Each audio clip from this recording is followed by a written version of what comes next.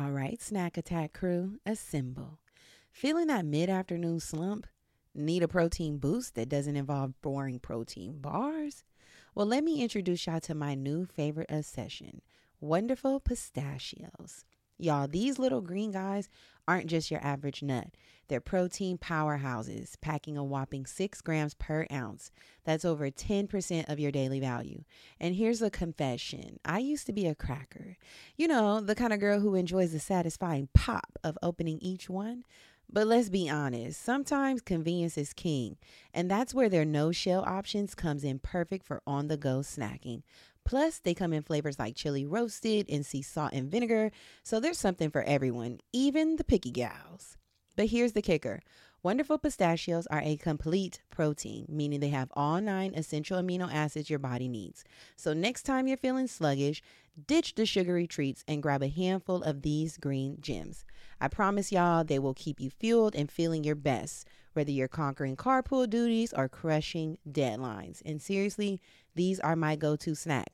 I keep a bag in my purse. I keep one at the office. I even stash a few on the side of my bed for those late night cravings. This year, I want you to treat yourself to something delicious and good for you. So head over to wonderfulpistachios.com and explore their amazing flavors and sizes. Trust me, your taste buds and your body will thank you. Y'all should know by now that we love progression over here.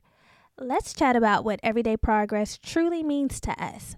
Whether it's hitting those small milestones or treating ourselves to a little something after a month of disciplined budgeting, progress is all about balance and staying motivated. And speaking of budgeting and reaching financial goals while still enjoying life's little pleasures, have you heard about Chime? Chime's checking account offers some amazing features that can help you along your financial journey. Let me tell you about one feature that really stands out to me. Chime's Spot Me. We've all been there, right? Dealing with overdraft fees can really throw a wrench in your financial plans. But with Chime, you can overdraft up to $200 with no fees. You heard me right, no fees. It's like having a safety net for those unexpected moments. Y'all, I had a friend who was always getting hit with hefty overdraft fees. It was a mess trying to sort it out. How do you really get ahead with that? But with Chime, you can avoid those headaches and get back on track with ease. Plus, Chime isn't just a bank, it's a community. With Boost, you can increase your Spot Me limit by receiving boosts from your friends. It's like having your financial back covered by your squad.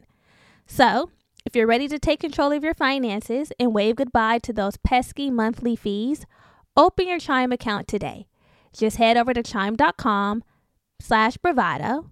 That's chime.com/bravado. Chime feels like progress. Banking services and debit card provided by the Bancorp Bank, N.A. or Stride Bank, N.A. Members FDIC. Spot Me eligibility requirements and overdraft limits apply.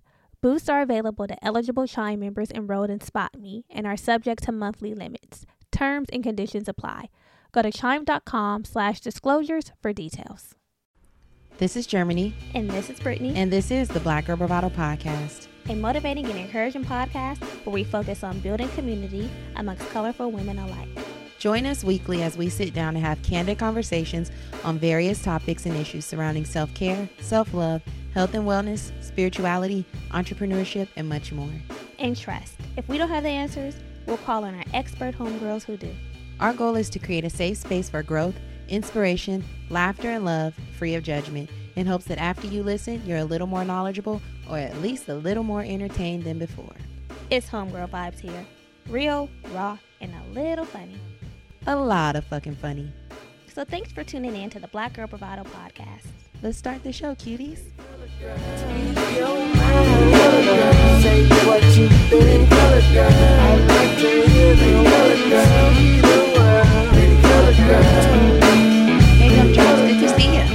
Hey, welcome back. And if you're new here, welcome. It's good to see you too, even though we can't really see you, but you can hear us. We can feel you. So, hey, how's it going? It's going good. How about you? How was your weekend? My weekend was eventful. It was a holiday weekend, but it was busy.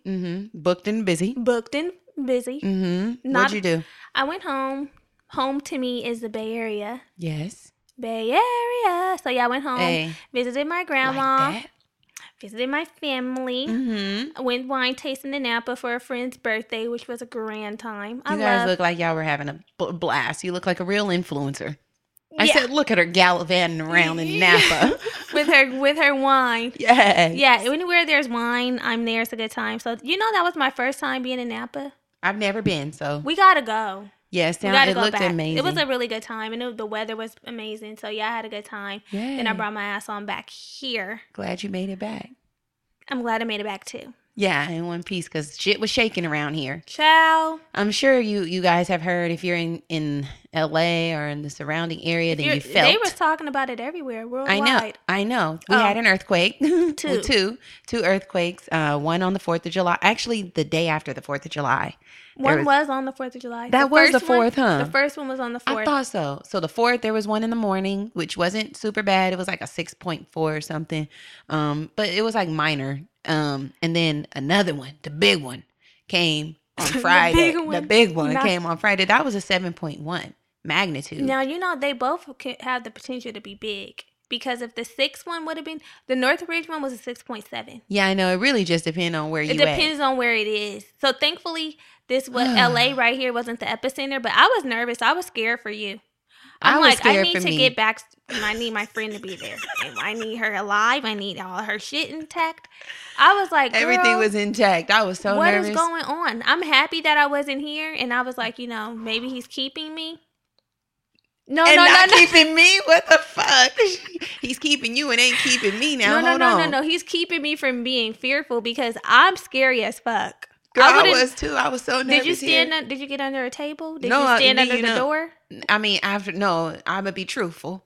What I did was I was sitting in the living room, so I kind of got up. I'm like, okay, is this happening? You just stood there like Will Smith in the empty living room. No, right? No, I didn't do that. I went and grabbed a TV because that TV in Germany. There. No. Okay, now that's the dumbest shit you could do. My friend was like, "Yo, don't ever do that shit again. You need to stand in the fucking doorway." Which I know that, but I was like, I don't want it to be something that's like minor, and then there's major damage that could have been like reconciled.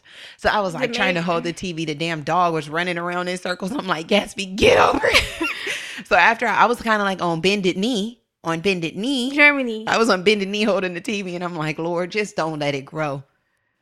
If it really would have started going down, I hope you would have let the TV I would have had to relinquish and hit the door. Period. I would have been at the door. But luckily, I'm in a 1-story house, so that made me feel good. So, because I would have been concerned if I was in an apartment. It's not safe to go outside? Depending on where you are. Because if there's no trees or anything, I feel like it'll be a little safer to be outside. It would have been safe for me to go in the backyard because there's no... Away from the trees. Yeah, nothing necessarily could have fell. But, you just got to kind of play it by ear. The thing with earthquakes that's scary is that when it hit, you don't really know how long it's going to go and what's going to be ruined. Yeah. It's kind of like, oh shit, here we go. What's the typical length of an earthquake? Like what was the length of the earthquake in Northridge and the length of the one in the Bay, like when we were babies? I think we got I think this one was 40 seconds. Oh. This one, I think that's what people are saying. But baby, I don't know. Yeah, that imagine Northridge, that happening for a minute. No, it's scary as shit. Minutes, 5 minutes. It happened. I remember that earthquake, that Northridge earthquake. My mom was like, get under the bed. You guys felt it? Yeah, because Northridge is close. It was, okay, so the earthquake, the Northridge earthquake lasted approximately 10 to 20 seconds. That's it. That's it? And all that damage happened in 20 seconds. It happened at 4:30 in the morning. It also depends on the type of earthquake because the ones that just happened this past weekend were like rolling ones. Mm-hmm. Where the ones like the Northridge ones are like a jolt where stuff really gets like... This was a blind thrust earthquake, which I don't know the difference, but that's what it says, a blind thrust. So, luckily everybody's safe. There was no fatalities. No one really injured. I know there was a lot of damage where the earthquake happened in Ridgecrest, which sucks. Now they have to rebuild, and you know how it is after a disaster. It's a small little town, So I guess it means get your your emergency kits. It means get your emergency kits, emergency kits, then get your shit together. and try to I for stay sure ready. need an emergency kit because all I have is 1 little gallon of Water water that I drink throughout that the week. I get for the week. I get them 1 gallon at a time. I'm never getting more than I need. I got I'm like, 2 this this is week for because the they were week. 2 for $5. I'm like, okay, it's a deal. This is for the week. I'm like, if an earthquake come this week, she's ready. She's ready with her water. And I don't have any food to eat. I'm gonna be sitting up there biting on kale Yeah, because we only shop for the week. and I don't have no can. Well, I do have a can of black beans.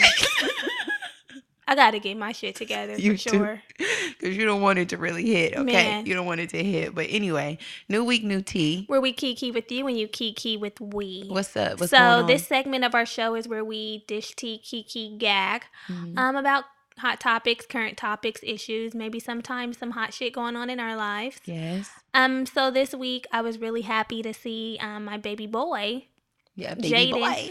Jaden Smith, who just turned 21, he released his food truck that will be handing out free vegan food in downtown LA to the Skid Row population, which is, if you're not familiar with that, is a street full of homeless individuals. People who are experiencing homelessness. Yeah. And it's disheartening. So a lot of people go down there and do these philanthropic efforts, but Jaden is a gem. He really is. Question, because I seen that he did that, but I didn't get to go in full detail and read about it.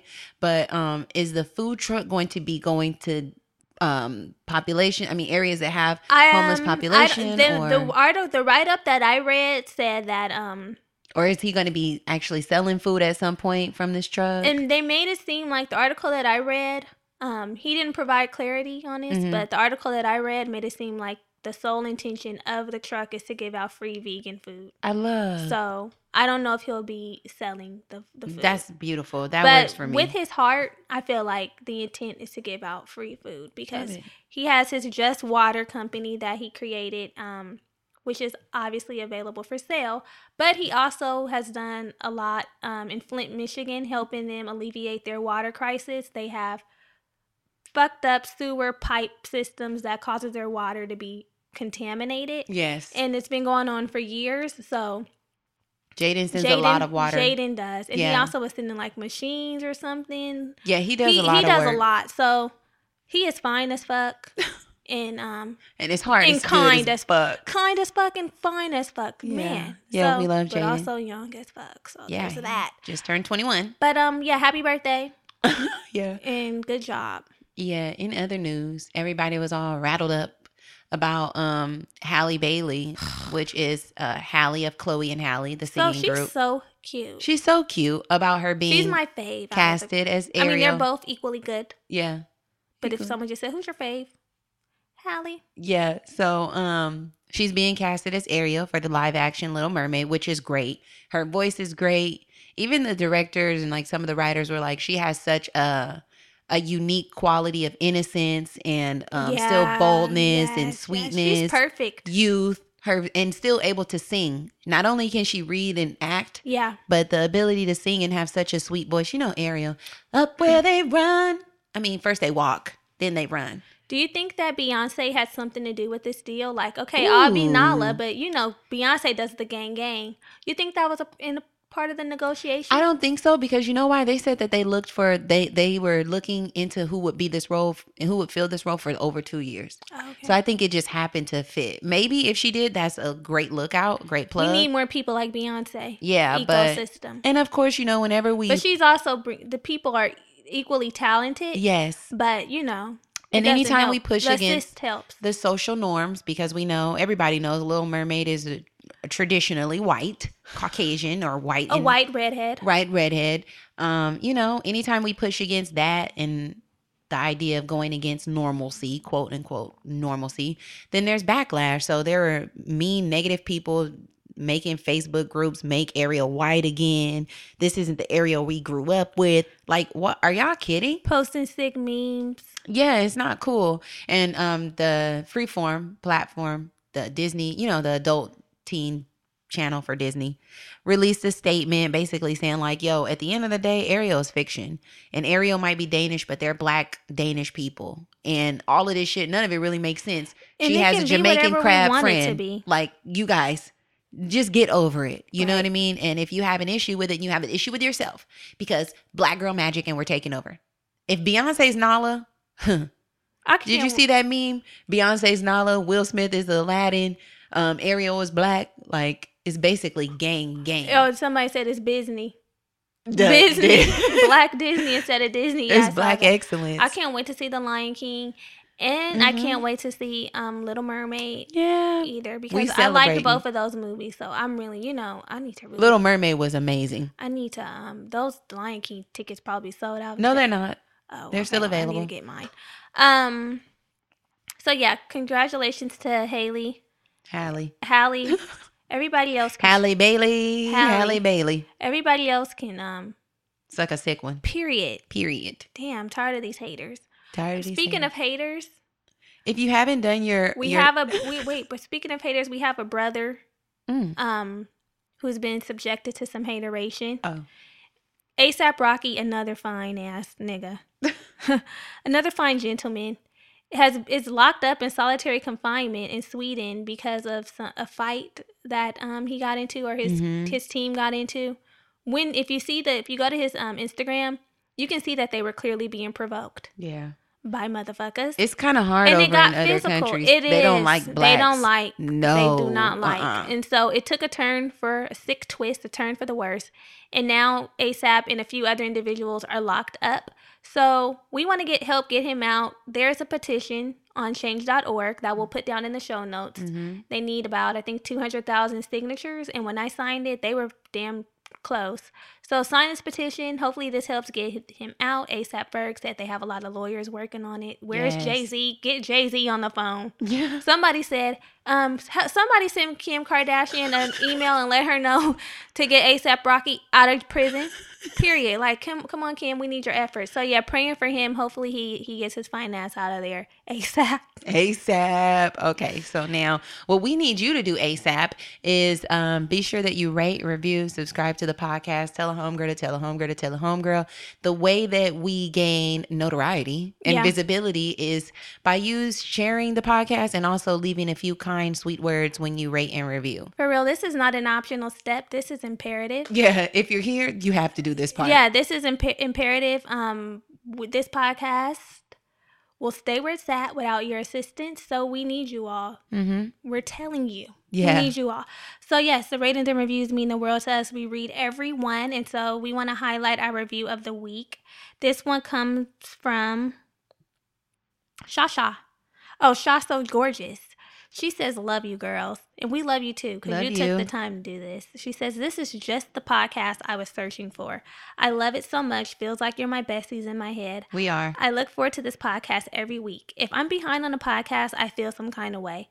This podcast has been shared on all my social media and even to my homegirls and coworkers. See, this is the type of love that we're talking about. The sharing coupled with coming back with a review. Yes. The only reason I downloaded IG was to see your live and see what you girls look like in person. Sending you homegirl vibes, peace, and blessings. Yes. Thank you so much. We appreciate that. Thank you, Sha. We appreciate that. Yes. Please continue. Another way for you to support the podcast, we just launched our Patreon page, I think last week or the week before last. So thank you for the girls who've signed up. It means a lot to us. You signing up for Patreon and to support us means you support the work that we're doing here. You're affirming the work that we're doing here, and you know that there's bigger and better things, and we can't do it without you. So this is an independently ran podcast, self-funded, and we are offering a lot of perks over there. Today, someone had, and just in case you don't know, we'll share some of the perks. But today's one of the girlfriends was like, patiently waiting on the July affirmations. I'm like, baby girl, they're on Patreon. Yeah. If you're waiting, you don't have to wait. All you have to do is go on over to our Patreon. We share our July visual or all months video affirmations in not video. Our visual and audio affirmations.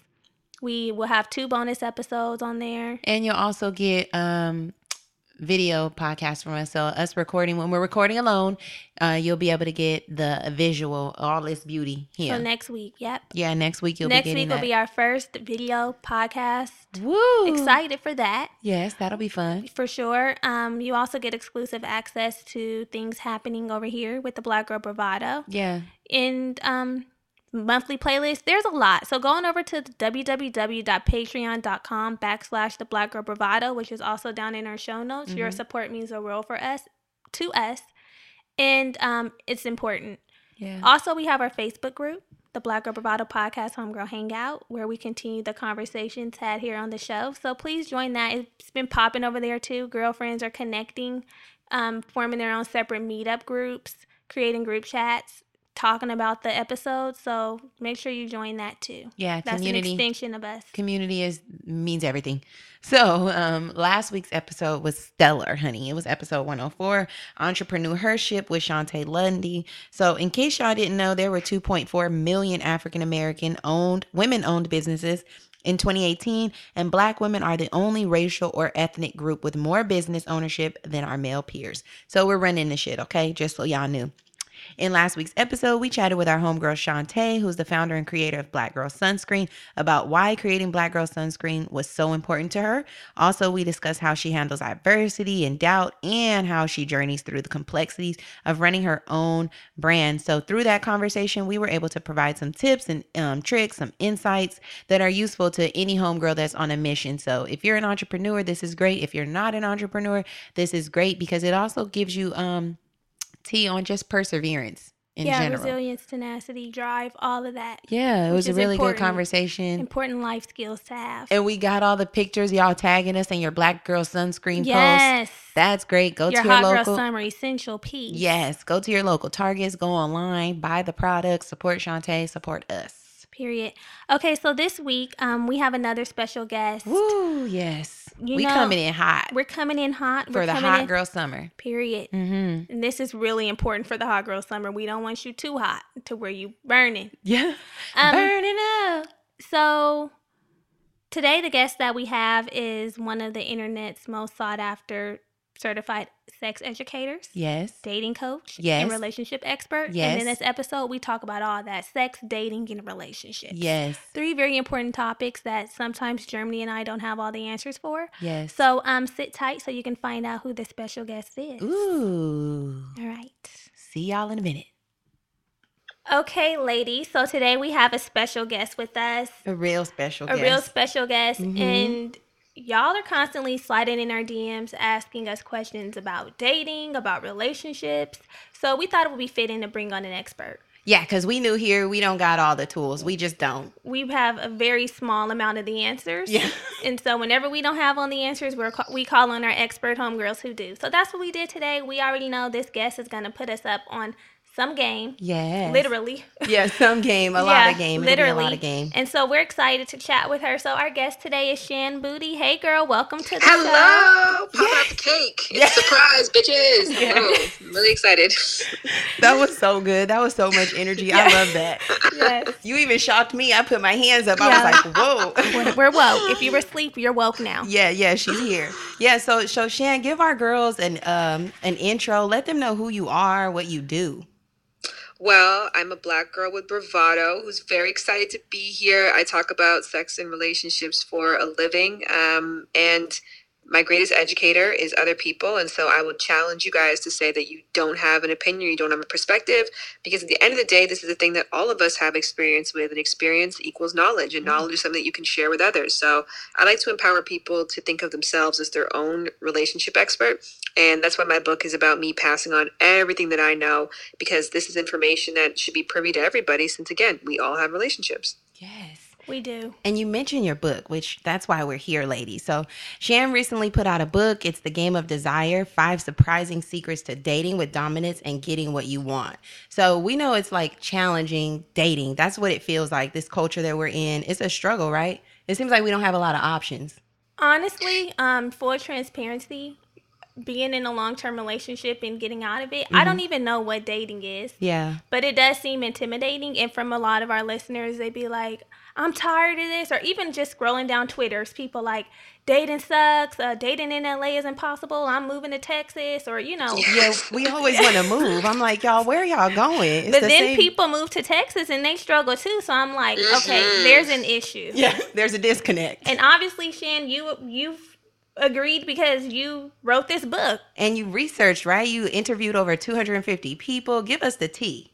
Yes, 100%. I think that it's important to note to people that statistically it is a really hard time to find connections, especially in major cities. And if you're heterosexual, because what tends to happen is you've got a disproportionate amount of women who are going away to college, who are getting further education, who are improving themselves. And unfortunately, men haven't really kept up. And so if you're a college educated woman who's looking for a partner, a heterosexual partner, your options can be like, for every 4 of you, there's 1 of them. So disproportionately, there are a lot more women in the marketplace. There's a lot more single women than there's more single women today than there ever have been in history, which there's twofold of that. Number 1, of course, the population rises constantly, but also number 2 is that people are waiting longer for marriage. But null and void, there's a lot of people now who in their late 20s, 30s, and 40s still haven't found a primary partner.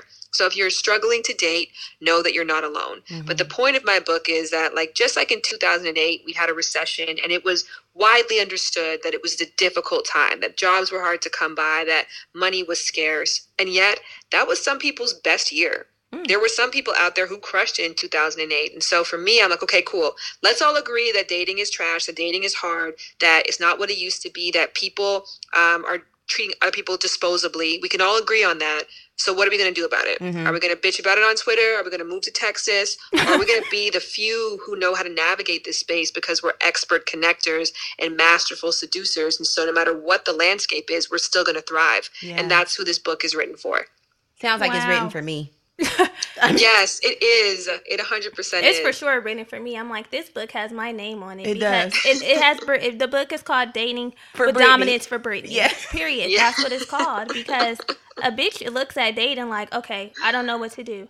And so I found that the book was interesting because you gathered real life people that struggle with dating. It's not just, I guess, like a broad topic where you're just like, this could be why, or this may be why. It's you gathered 5 people who were struggling with dating, like real life, real life, and then like developed a workshop so that they can see why or figure out why. And then from then on, some of them, or maybe all of them, I haven't read the book yet, but were they all successful with nailing this dating shit down? Yeah, I should have mailed you guys the before and afters. I mean, that, listen, this is not a conversation to have while we're on the podcast, but I'll email it to you just for fun. Yeah. But yeah, so a main reason was I actually did a show in 2017 that was called Shan, Boody is Your Perfect Date. And really and truly, like, my whole lesson has been dating is a skill. Like anything else, like cooking is a skill, basketball is a skill. If you want to get good at it, you have to understand the basic principles. You have to practice a lot, enlist the help of mentors, practice in low-risk environments, and then when it shows up, when it actually counts, it'll be second nature to you. And so if you don't really ever practice the skill set, if you're not flirting 24/7, how are you expecting to flirt when it's around someone that you really, really like and that your adrenaline is pumping? Like, that's just, and you're in fight or flight mode. So the principle of my show in 2017 was like, can dating be a skill? Can I go on a date with anybody? I didn't wear any makeup. My clothes were like just jeans and a baggy t-shirt. And I went on like something like 50 dates to see if like each person would want a second date with me and see me as an ideal fit or like a long-term candidate.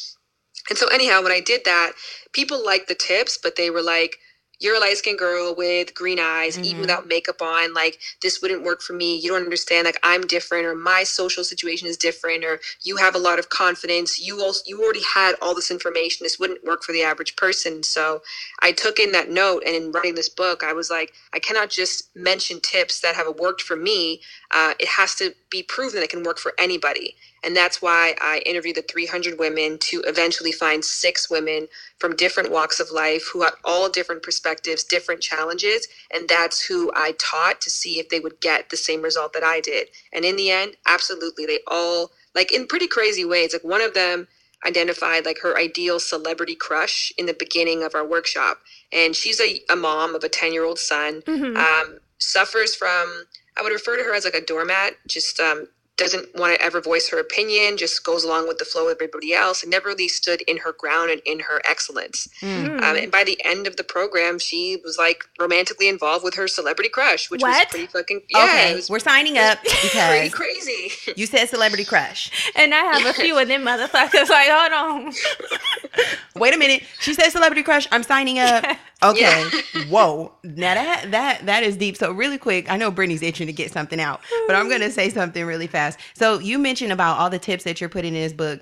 Y'all, just so y'all know, she gathered up a great amount of experts to get you the tools that you need. Okay. We have psychologists. We have some strippers because you got to be able to seduce these people. Okay. Yeah. We have some highly seductive women in the book. We have some great men. So we need to use this. This goes in our toolkit. A resource. A resource, Yeah. right? That's really what we need. It's important. Yeah, because it's experiences plus tips and suggestions to help you. Yes.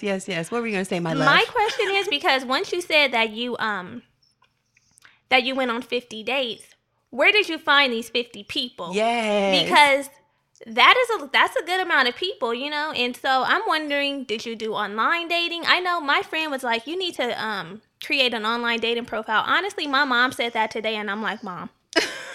She was like, you need to create a profile. And that also intimidates me because I'm kind of apprehensive just because I'm like, are there weirdos on there? Like, do people only want one thing? I don't fucking know, but I haven't tried it. So where did you find the 50 people, and what do you think about online dating? Like, is that a good starting point for people to utilize these tools that they learn? Know that you need to find somebody when your mom is like, why don't you do online dating? Like, put yourself out there. Call out, right? The call out.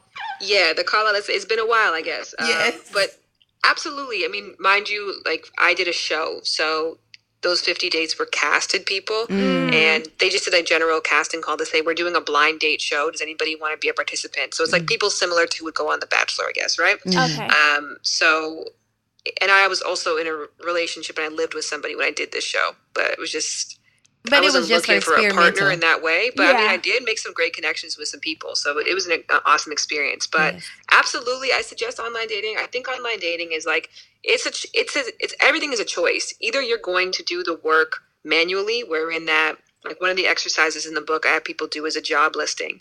Where in essence, like if you think of yourself, Brittany, as like a multi-billion-dollar company and you are the CEO, you're responsible for hiring people into your board of trustees, into your CEO suite, but you're also responsible for hiring plumbers and, mailroom people. And so when you're looking for a partner, you have to be really clear about what you're looking for. That way you don't have somebody who's really mailroom quality ending up in the CEO suite. And nothing is wrong with either one, right? Because you need somebody in the mailroom, but you have to be clear about that so you don't make a mistake by promoting somebody who's underqualified.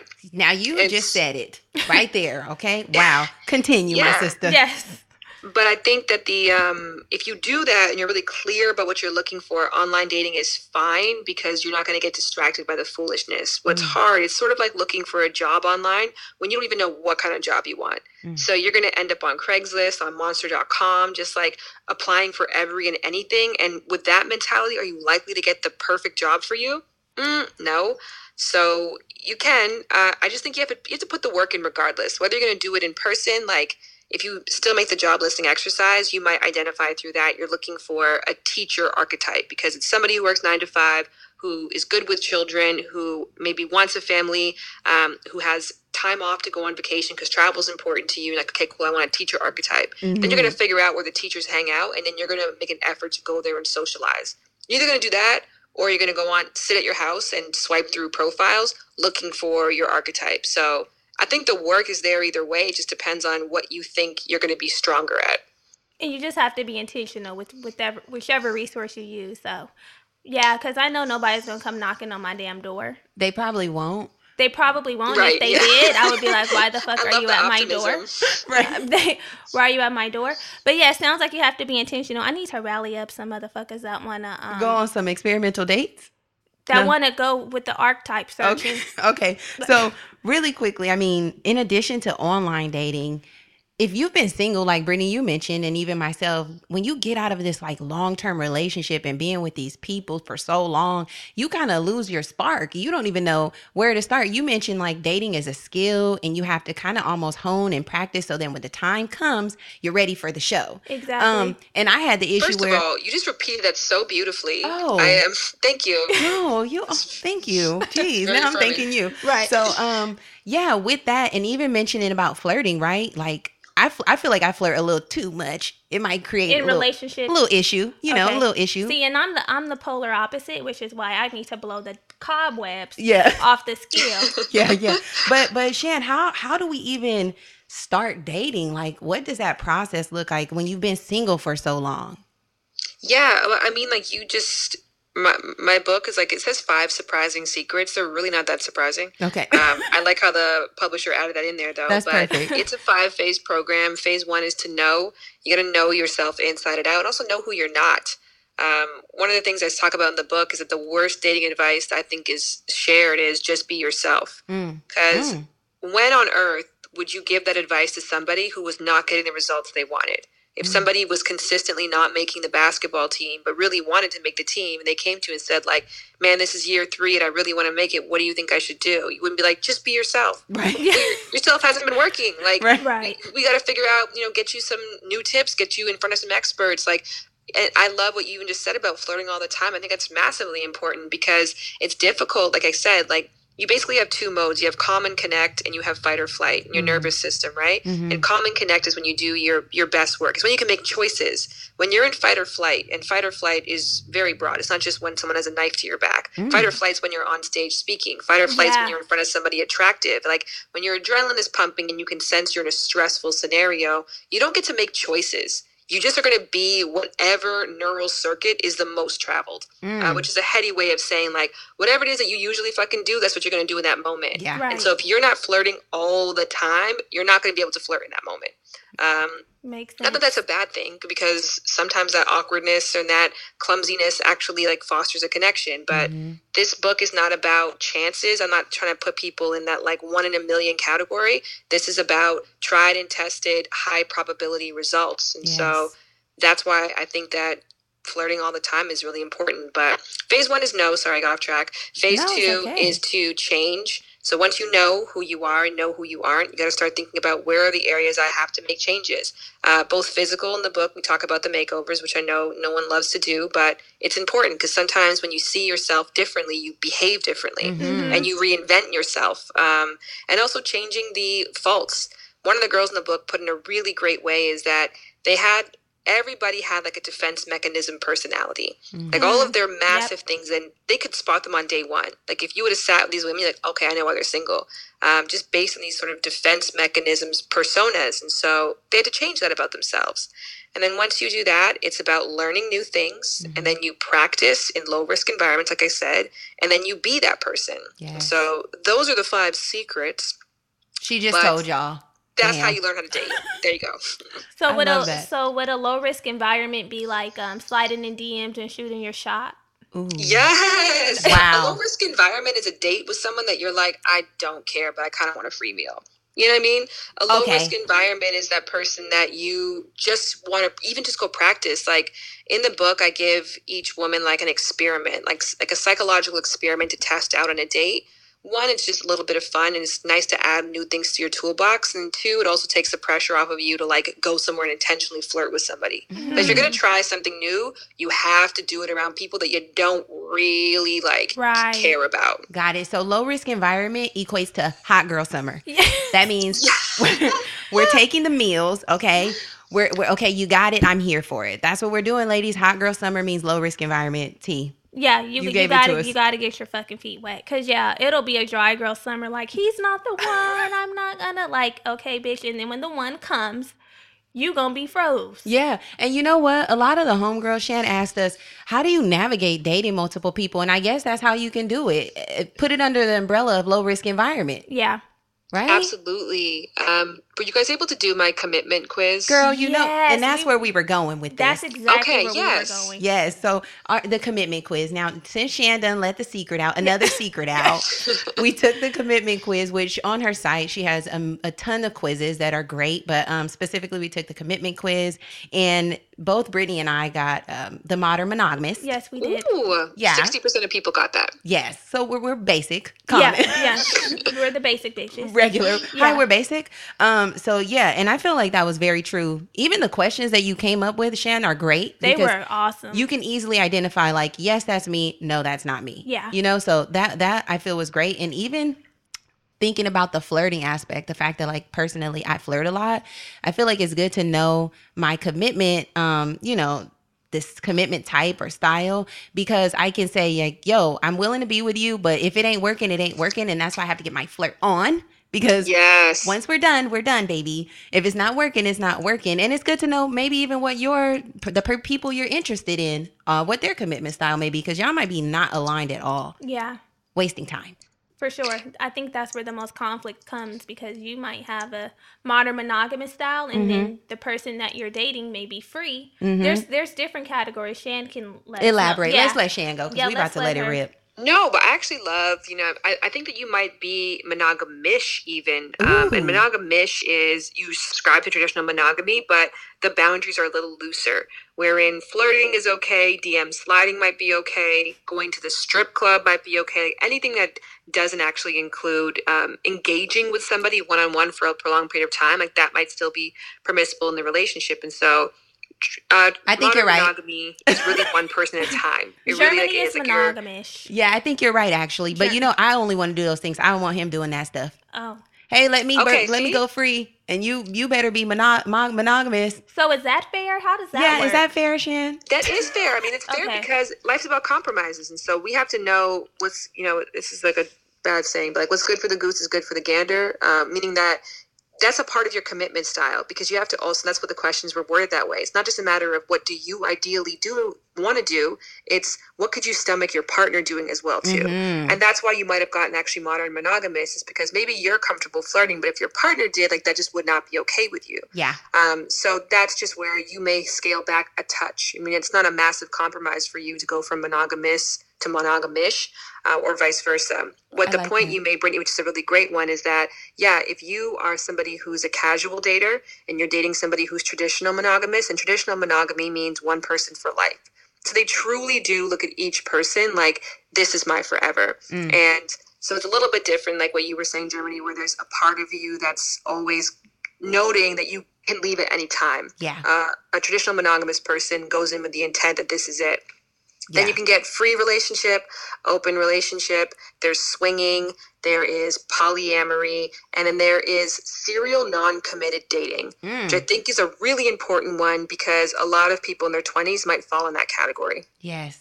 Which is good. That's like a situationship type vibe. Yes. Okay, yeah, we know that well. Yeah. Yeah, we know that well. And you know what's funny? I consider myself like a serial monogamous, though. Maybe I'm a serial monogamish. Because I really am like hardly alone. She's hardly alone. Yeah, she keeps a little roster, a little somebody in the back pocket. A little kitty. I keep. I mean, it's fun. It's all in good fun. Until you have a long-term partner. Until you have a partner that you want to commit to. And then everyone else gets thrown out the door. Yes. Okay, you know me. I feel seen by you. Okay, good. You know me well.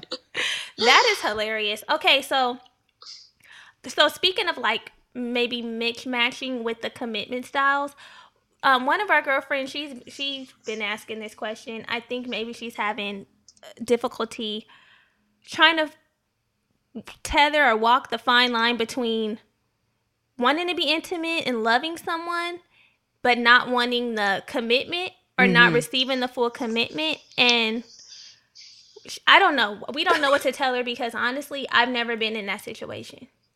Explain that a bit more. I don't understand. So basically, like, how can you be intimate with someone? Is it possible? Because she didn't give the full situation, so this is just what I'm assuming. Is it possible to be intimate with someone and love someone without commitment? Well, it is possible, but how can you do it without, like, it getting muddy or gray or people feeling fucked over? Like, is it possible for it to work fluidly? Absolutely. I think, again, like serial non-committed dating, I was on the Friend Zone podcast, and loved him. Dustin is that to a T. Like, he doesn't necessarily want commitment, but he does want to have really strong, meaningful relationships that even include the word love in them with several different people. But that's different from polyamory, because he's not saying like, oh, I'm in relation with all these people. He's genuinely like, we don't have any responsibilities for one another. There's no level of accountability, but we do have a connection. And it just takes, this is the thing, you guys said that you were boring for modern monogamy. The good news is when you have the vast majority, like, so 60% of maybe, my quiz was taken by 50,000 people. So 60% of that sample, small sample of people got that. That means that all of you guys know the same rules. So the probability of you getting into a relationship with someone and having to really explain every single nuance is pretty slim, because most people understand what monogamy is. Yeah. Now, if you want any other kind of relationship where it's only 5% of the population wants it, or 2%, that means 98% of people have no idea what the fuck you're talking about. Right. So you have to be very comfortable over explaining yourself, and not just when the person says, hey, what are we, from the jump. And then after the jump, my relationship started out with as friends with benefits. And I was saying to Jared, like, it got kind of annoying, but I get that it was valuable, that he used to remind me all the time that, like, I don't want a relationship. I'm like, bro, like, we just spoke 5 minutes ago. I heard you then. Right. I agree. I feel like But my I also feelings would be appreciate hurt. that, because he was just managing expectations constantly. Yes. And I think it really comes down to communication. Communicating effectively with the people that you decide to be intimate with, right? Or even whatever type of... And I feel like a lot of times we don't. Yes. Because we don't want to seem like we want more than what they want. Or, you know, we don't want to feel like, oh, I want a relationship, but... We just fucking. Exactly. Yeah. So I guess, girl, if you gonna really pop that pussy, then you need to you need to set out the expectations. Rather, it's, hey, I'm just here for the love, the loving, but don't want the commitment. Is what it seems honest. like to me. Be right? honest and open up front. Yeah. Say what you want. If you know that you want a relationship, you want to be married next year and a baby, then don't. Okay, so should we say that on the first date? Just want to make sure. Is that a conversation that should be had on on the first date? Like, hey, just so you know, I'm really interested in getting married and having kids soon. Oh my God. Because what if that runs them off? Then that's he wasn't usually supposed the to be fear. here. That's usually the fear. Like, okay, I'm gonna say all this, and he's gonna be like, "Oh, fuck her." When I could have waited till the third date maybe, and he would have been more receptive. Yeah, it kind of goes back to like the whole job listing thing. And so if you're looking at this person potentially for 5 different roles, one is like hiking buddy, one is cuddle buddy, one is maybe fuck buddy, and then the other is long-term partner. You don't want to just lead with your long-term partnership criteria, because, again, to your point, you don't want to scare them off when they could probably slot into like a lower role. But I think that like the key to happiness is managing expectations. And a massive thing about communication is a little bit about what you say, but it's mostly about what you want to accomplish. So before you open your mouth, you have to think about what's the outcome that I want. And that should inform you of a lot of things that you could and could not say on dates. And I also think one of the experiments, one of the girls in the book, and her name is Shan, and she's a scientist. And so she characterizes herself by how awkward she is and how socially awkward she is. And she hates small talk. So the experiment date that I sent her out on was that she had to ask 13 invasive questions on the first date, ranging from like, are you in debt? Do you have a criminal record? Do you want kids? Where are your exes right now? Who do you live with? Do you have any debt? And so the thing that she said that she learned on that experience was that it's not a matter of what you ask, it's how you ask it and how you find some natural segue to throw it in there. And she was like, it's actually better for me because I'm so anti-small talk, but I still approached it with like a lightheartedness. Like I didn't give a fuck what his response was. Sometimes the hard thing is that when we get into a relationship, we have an expectation of what this person should be saying. Like I'm asking you a question, but I know what I want you to say. Yeah. And that's the wrong way to approach getting to know somebody. For sure. Ooh, that was tea. I'm like, that makes perfect sense, and I can't wait to get the book so I can have the questions. Yeah. I'm like, Brittany, are you writing all this down right now? No, I'm just taking mental notes. I'm sending you out on a date this weekend. Please do. It's just 2 weeks left. We're almost, and I can't wait to talk to you guys afterwards. I'm really sad that they didn't give you copies of that before. But our copies are on the way. Yeah, they're on the way. They're on the way, okay, so good. We'll be reading. Yeah, let's talk about this afterwards because I think it's so much fun. But I mean, at the end of the day, like your experiences are super valid, and what you've gone through is incredibly valid. So like, give yourself credit for the work that you put in. Also for like having a podcast that's just intentional, where you guys are sitting down and communicating for an hour with yourselves and other people. Like that in itself is incredible dating practice. Wow. Thank you for affirming us and for letting us know we have some tools. We appreciate Is that your love language? It is. It is. That is one of hers. You know me. Oh my God. This is my girl right here. Okay. So Shan. She knows her shit. She does. You mentioned using our intimacy as a superpower, which is like heavy just in itself. And I know a lot of times people think intimacy is just limited to like sexual encounters and sex. But really we're talking about closeness, just in general, general intimacy. But if we are going to talk about sex, what conversations should we be having before we just slide into getting freaky with somebody? Yeah, I think that's a really big thing is just, again, it just has to be second nature. Someone actually asked me yesterday, they're like, how do I bring up to my partner that they're not doing something right? And I'm like, man, if the first time you're talking about sex with somebody, like having a conversation is to tell them that they're doing something shitty, like you've already gone off on the wrong foot. Like you guys should be constantly having conversations about sex because you're doing it. Like last night, like you were on fire. Like what was that? Or, you look really hot when the lights went on, whatever the fuck you're gonna say about when it. The like sweat dripped off your back.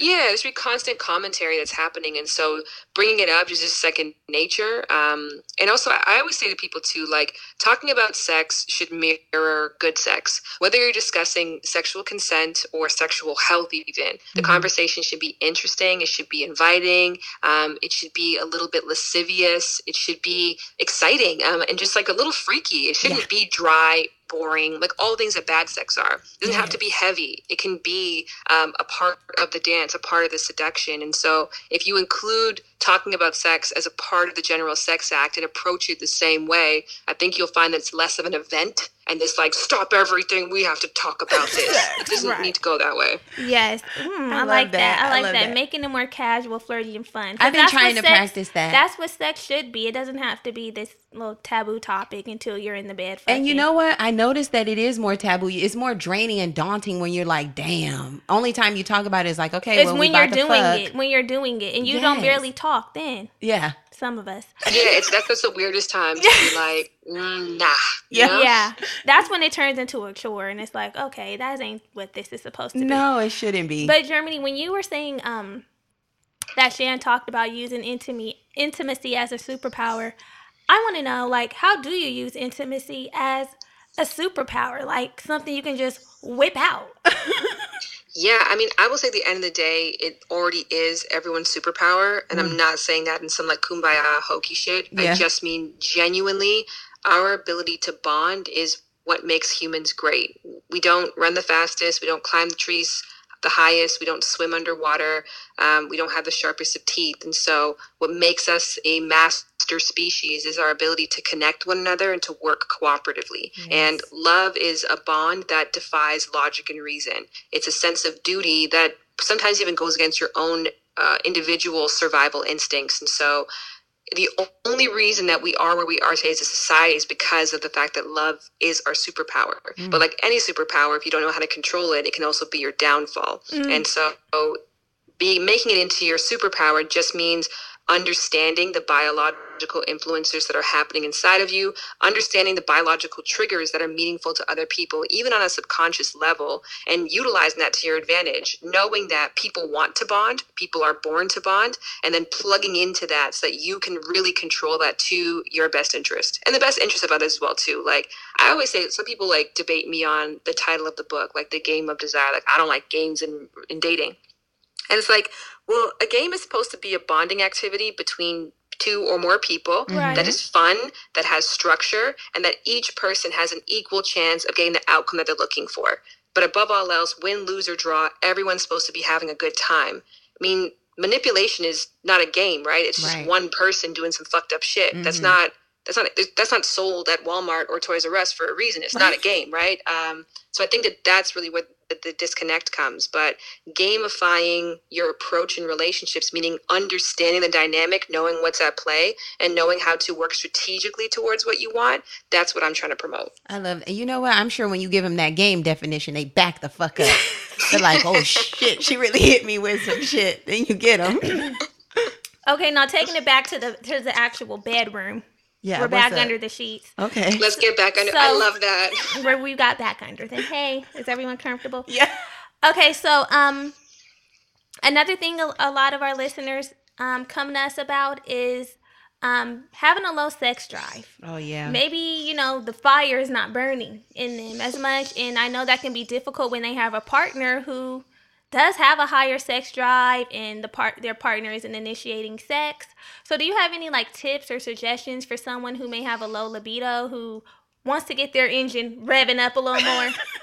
Yeah, I mean, one, like Autopilot. hypoactive sexual desire disorder, or HSDD, like you should look that up, and it might be a medical condition. Like genuinely, some people's like risk and reward center or the pituitary glands not making the hormones necessary for them to want to engage, and so sometimes it's not a matter of like you're not trying hard enough, you're not doing enough new stuff, or you didn't buy a big enough dildo. It's just that genuinely chemically it's just not there for you and you may need pharmaceutical help.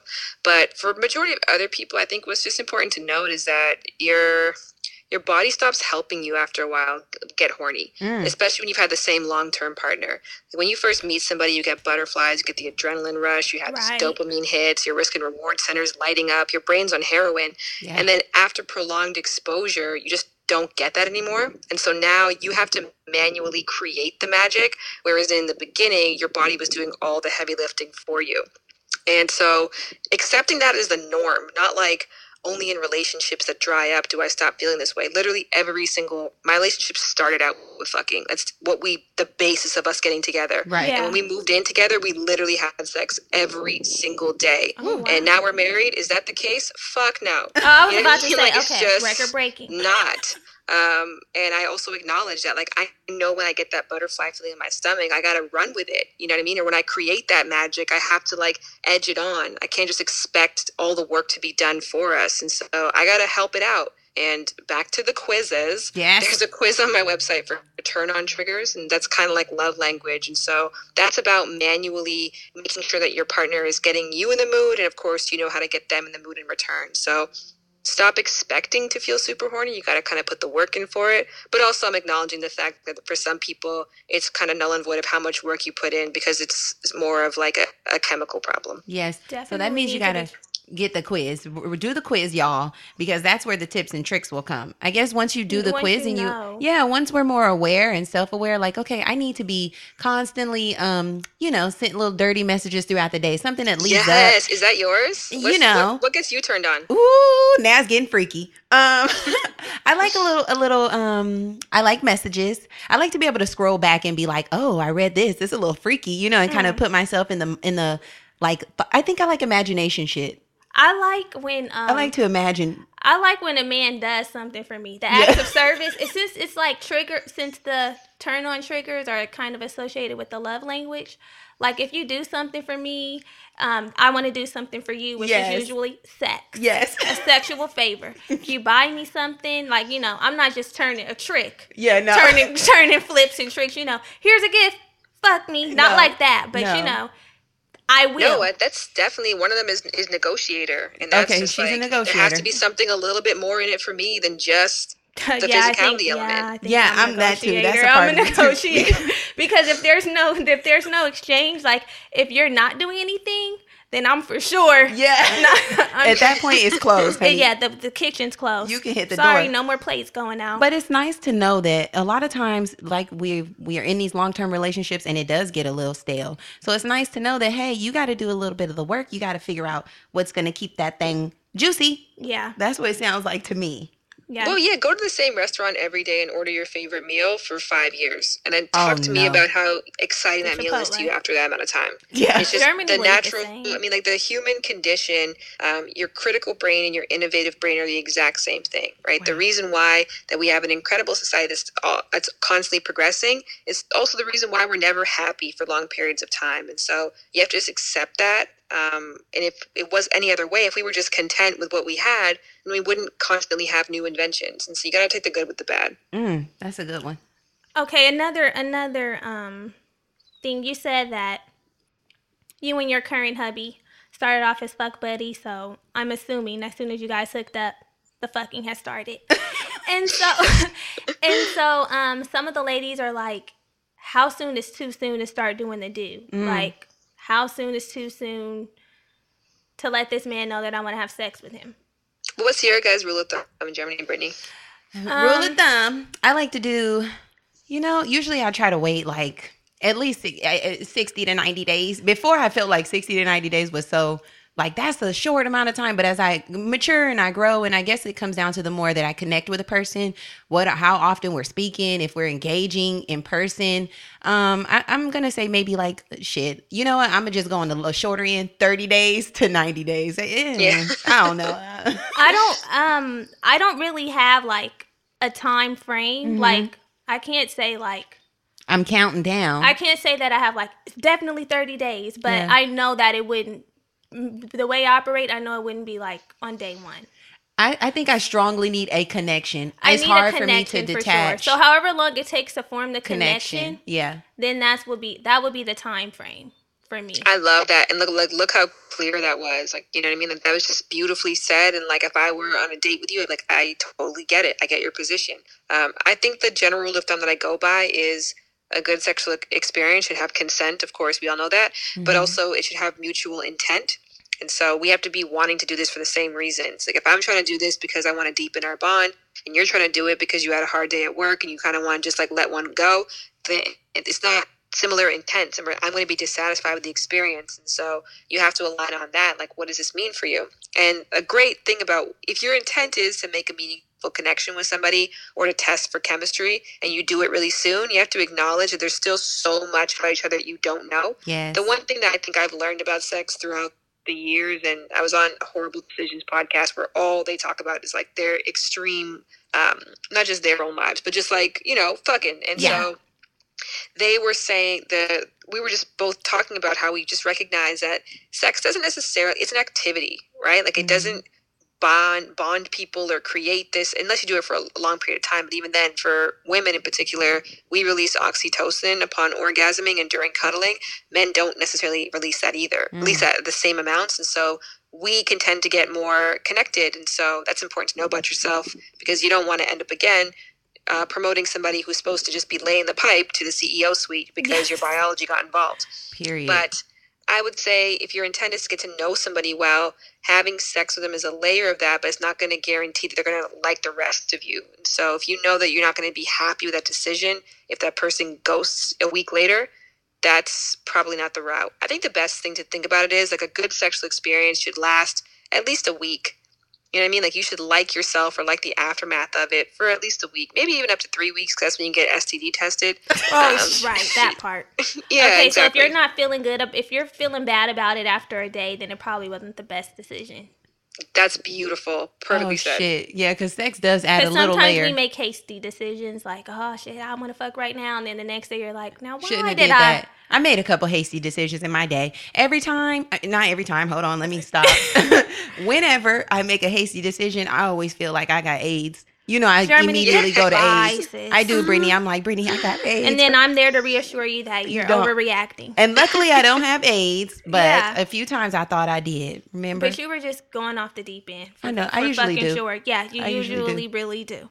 So, do you think there's any conversations that we should be having with people before we get intimate? I guess you kind of mentioned. Did you kind of mention it when you were like, making sure the intent is the same? Yeah. Yeah, intent. You just mentioned it. You know, sexual health is also an important one to have. I think with sexual health, though, like, people chalk it up to like a survey. Like, have you been diagnosed with HIV? Have you had a sexually transmitted infection in the past 6 months? How many partners have you had? But if you actually want, again, going back to communication, it's not about what you say, it's what you want to accomplish.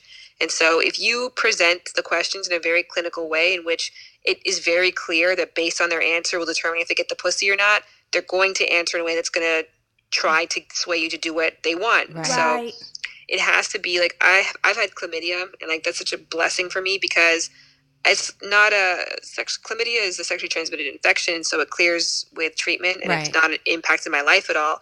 But divulging that to partners and being like, in casual conversations, like, man, like, you got to really be careful. You know, I actually have caught chlamydia before. And so it was like, it's important for me to keep getting tested. Like, what are your thoughts on it? And so by giving up something, like a bit of information about myself that's not that pleasant or that picture perfect, it also gives my partner or potential partner an opportunity to say, yeah, maybe I've had herpes. I haven't had a breakout in a couple of years, or whatever they're going to say afterwards. But I've created a space where they would feel comfortable divulging the truth, and I'd let them know there's no judgment. Now, maybe I am secretly judging. It's your health. You should be judging, but it shouldn't come across that way. Yeah, so I have to figure out a way to introduce that because I really want to see the paperwork. Yeah, me too. So I'm like, I'm did you trying to bring your figure out a way papers? to be like, hey, can I confirm that by looking at your shit? Because people can easily be like, oh yeah, I ain't never had none, I'm good, or I'm cool right now, and then that could be false. Right, So which There's is, an I app think, that's called Safe App that does that, where you would like present that to the person and show them like when you were checked last and what the results were. So we we love need to Shout out that. to start them. making that a non-taboo topic. Like we need to figure out a way to normalize saying, hey, I need to see your shit, and Yeah. here's mine. You know what? I'll probably start off with, Here's my here's papers. my papers, and then in exchange, I want to see yours. That was kind of how I introduced it to a partner. I was just like, yo, it's super important for me to know like you're clean like currently before I let you fuck. I need to see, where's your my chart? Open it. Can I see? It was very like, I have my chart. You can see my chart. And I guess it's a matter of, like you said, Shan, like creating connection. space where it's not like you're just telling me some information and I'll decide if I'm going to share something with you. I guess deciding, even I guess saying, hey, this is my current status. What's your current status? I can see how that Yes. could kind of prolong the act of having sex too, as well for me, because I feel like in my current state before reading the book, Yeah. I would want to I feel like I would need a certain level of comfort and connection before I ask that question. Oh. I don't feel like it would be a date one like, can I see your shit? Why? I feel like you're entitled. I Not even do. entitled. I don't feel like I don't deserve the right to know. I'm That's just what I was saying gonna that say. I don't feel like comfortable asking Okay. without the connection that would be greater than a date one connection. You know what I'm saying? 100%. I Makes agree with that sense. because I think that it's really not anyone's business what your status is unless they're Exactly. going Gonna to be be physically fucking. engaging with Yeah. you. And I work with a lot of people who have herpes, and it's a very, very big, like, constant thing on their mind. And the thing with people who are herpes positive is that many people, herpes is not dissimilar from chickenpox, right? It doesn't really massively affect your system, but it just lays dormant in your spine at all times. And so people haven't had outbreaks in 10 years and they don't think they should have to tell anybody, but you have to remind them that the reason why you got herpes is because someone rationalized that they didn't have to tell you, and that it was low risk, Exactly. right? But ultimately, like, the best advice is, like, you don't have to divulge to somebody date one who you don't have their trust, you don't know who they're going to tell, you don't know how they're going to react, and you don't have the time to really educate them either. Yeah. And that person might go and spread malicious rumors about you. So I wouldn't advise somebody who does have a lifelong sexually transmitted infection to divulge that to somebody that they weren't going to sleep with. That's good to know. Okay. I love that. So, And we want to bring on someone who has experience with herpes. Our Herpes whole thing is positive. about breaking the stigma, so we for sure want to bring someone on our show to talk about that because that's very important and it shouldn't be a taboo topic. And then we want people to feel comfortable giving the information and also people to feel comfortable receiving and knowing how to handle something really Yes. sensitive like that. 'Cause definitely. we need So- to be educated. Shan, I was watching one of your YouTube videos, which you have a million that are great. Oh my God, I love them. Yes. And I think it was the latest one with Wheezy from Horrible Decisions, which is Yes. freaky deaky, but it's good. And you mentioned that you're not really like super surprised by people bringing up sexual acts or things that you're not really ever like. It's not like, oh, you're not shocked because you went through the sexual attitude adjustment course, which kind of, I guess, is it more like, would it be like a destigmatizing sex for you? Yeah, it's exactly how I would describe it. I mean, Yes. it's like you're just seeing it in so many different forms, and then you're hearing people talk about their experiences. And at the end of the day, if you probably sat down with anybody for 20 minutes, you could see their perspective. You may not agree with them because you don't have the same experiences, maybe the same goals, but you can at least empathize with their experience and why they would like that thing. So I feel like from that, I got that perspective that, like, oh, okay, like, all sexual desires are valid in their own form, unless, of course, it's like a paraphilia that's illegal, Yeah. which is not valid because you can go to jail. Yeah, period. So with that, we had one of our homegirls ask us, really a lot of our homegirls ask us, and I figure, you know what, this isn't going to be too much for Shan because she's seen it all, she's heard it all. Yeah. But they want to know, is squirting peeing, and can everyone squirt? So I there's been so much, like, cross information, like even something as simple as, like, the G spot is really not like a medically widespread known fact, like how we know there's a clitoris, like end of story, period. Like we all understand that. So I interpret squirting from my research as being based on the Skene's gland, and that is like the homologous or like the anatomical twin to the prostate. Mm-hmm. And so, for example, men have nipples. They don't need that shit. It's it's fucking purposeless. Right. But it's like an evolutionary mistake that they didn't get phased out. And some women got the Skene's gland, even though we don't need that because we're not trying to lubricate our ejaculation duct, which for them is also where they pee out of. So I think that some women have a Skene's gland, and which is like a gland that produces fluid, and that's what squirting fluid is. And so it's not pee, it's clear and it's odorless. It's not dissimilar from like pre-cum. And so no, but that to be said, is some squirting pee for sure, you know, and it comes out of the bladder as well too. Like it's the same, exactly the same as men, right? Like they both orgasm and they pee out of the same duct. And for women, they may both squirt and pee out of the same exit holes, if the right term. Wow. Okay, so it could be a little pee. Yeah. Could not. Yeah, but if you go pee first, it might alleviate your thoughts on that. I also, in full disclosure, don't and have never squirted, and so I don't have like anecdotal information about this. I just, know from reading and from listening to others, which is never the same thing as actually experiencing it. Right. So yeah, I've never. Are you a squirter, Germany? She is not. Okay. She is not. Brittany is not either. But it does get real moist, but she's not. It's just not. Yeah. You know what it is.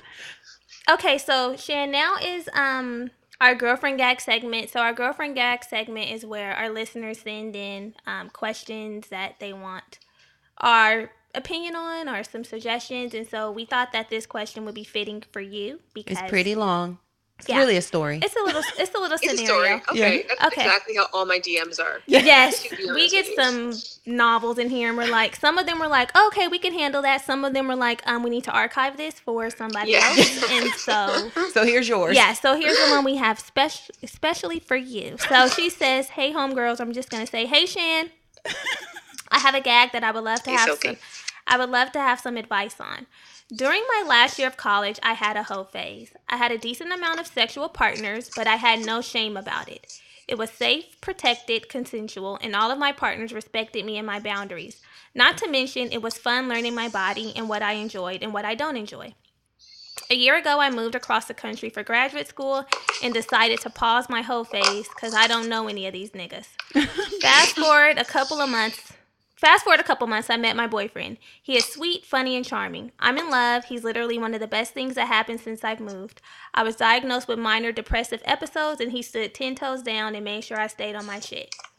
When I was facing eviction, he moved in to help me catch up on bills. I mean, everything about him is amazing except the sex. Now, here we go. One of the best things about my hoe phase is that I got what I came for every single time. And with my boyfriend, I'm often unsatisfied. He has realized that he's enjoying sex way more than I am and asked suggestions from me to help make sex be more enjoyable for the both of us. I can tell he became self-conscious about it, and now I just fake the big O to make him feel better. Help me out, please. Yeah, this is a tough one. I mean, every relationship comes with incompatibility and connection errors. It's just a matter of like, in my book, I talk about the Frozen 5, and your Frozen 5 are like your basic requirements. Again, going back to the job listing, when you apply for a job, it's like must have a college education, must have 2 years of experience, like whatever those 5 things are that somebody literally has to have in order for you to get what you need out of that role. Because again, you're a multi-billion-dollar company. Now, if in your Frozen 5 is sexual compatibility, I would say that this partner, although lovely, probably isn't a fit for your ideal long-term. But in the book, I give a list of 26 different things that you can choose that are all really, really important things. And so sexual compatibility may not make the list for you. And if so, I think you can make it work, because every relationship is going to come up, whether that the dude is perfect but broke, or perfect but mama's boy, or perfect but your friends hate them, or perfect but stubborn. There's always going to be something that comes up in that realm. So you got to first and foremost ask yourself, is this a part of my non-negotiables?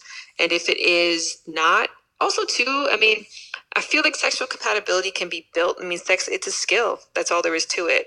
But it also depends on how you orgasm. Like if you are somebody who orgasms through penetration and your partner can't maintain an erection for long or comes really quickly, that might be frustrating for you.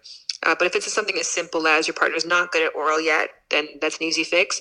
Or maybe your partner's not as sexually adventurous. In such a case, start watching porn together. Start providing them with more information and more tools so they can get their game up. There's a learning curve that may have to happen. So even though there's a long-ass paragraph, I guess we're still missing information. But the most important question to ask yourself is this a non-negotiable for me? And if it isn't, okay, guess what? Like everybody else, you got to bring somebody else up. You got to educate that person. And it may not be as quick as you want to, but lying about orgasm is never going to get you faster to the result. That's for damn sure. Not good, because then resentment. You start to be resentful, like, I done sat up here and fucked you, and I ain't got what I need, and now I'm pissed and off. now you putting miles on my thing. That's how I always feel, the miles also, on too, is like, how are you supposed to know that you're bad at math if you keep getting A's, but really you're an F student? Ooh, right? You said it.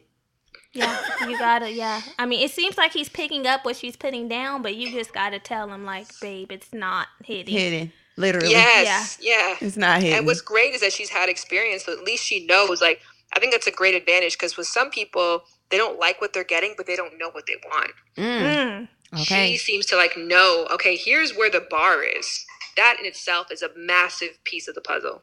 That is. Okay, so hopefully she's equipped with more tools. Shan, we have one more question. Brittany wants to let this one fly. Well, the girls do. So our last question is, how can I shoot my shot if I fear rejection? You don't shoot your shot. You, like, don't approach it like that. Oh. Why would you shoot a shot with somebody whom you don't even know if it's worthy of you, right? Like, I'm not walking up to somebody to be like, will you be my long-term partner? Or like, will you be my fuck buddy? I don't know them. So you have to approach them with curiosity. Like, I think people think of making the first move as like sliding in the DMs intentionally, like, you're really sexy, let's talk sometime. Where it can just be something as simple as like, hey, I saw you went to Spain last month. I'm thinking of going next month. Like, what's the best city to go to? Like, just engage in a conversation with this person that's lighthearted, that you know that you can control the conversation, that you can actually provide feedback, and that you're an expert on this topic. Like, you can show off your best parts in it, but you don't have to approach them with an intention. You just approach them with curiosity. Yes. And then it'll be what it's going to be. Yes. Yeah. I love that. I love that too. That's girl, you really have some Because, if you approach somebody and then they're rude to you, like, even better. Like, fuck, you can't hold a regular conversation. Like, I'm so super happy that I didn't waste any more time lusting after you. Exactly. Period. Now I know you ain't my boo. Yeah. Now I know I can let you go. Shan, let everybody know where they can find you on social. Let them know about the book, all of the tea. Yes. Well, you said everything just now. Okay. Just the book is the most important thing ever. I would say, like, this is once in a while you do a project. My other book is 10 years old. So this took me 10 more years to really know that I had something to contribute, something to say, and that I could make an incredible piece of work. It's like, that is the number one thing I would say 100%. Follow me on social media if you want the free shit and the quizzes 100%. I mean, I'm down for that too, but the book is where the love is at. It's called The Game of Desire. But you can find me on Shan Boody. Booty with a D, not with a T. Yes. On all socials. Yes, y'all, please go out and actually buy this. Yes, support her. This book, the little bit that I have read, it's amazing. The information that you shared confirms that it's amazing and a must-have. And this is the information that we know that our listeners need, because the questions that they ask us let us know that. Yes, and again, like we say always here, this is our ecosystem. Shan is a part of our ecosystem. Supporting us is supporting her. Supporting her is supporting us. So go out and buy the book. Share it with all your homegirls. Let everybody know that we about to take over this goddamn dating scene. Yeah. It's ours. Shan, thanks so much. That's the best Amazon review I could possibly get. Period. Again, thank you. I will be putting that on Amazon. You'll see my Amazon review. Okay, good. Yeah. Shan, thanks for coming on and chatting with us, taking time. We appreciate you sharing your energy with us. You are the best. All right, thank you so much. Bye, thanks, everybody. girl. Bye. Say what you think, girl. I like to hear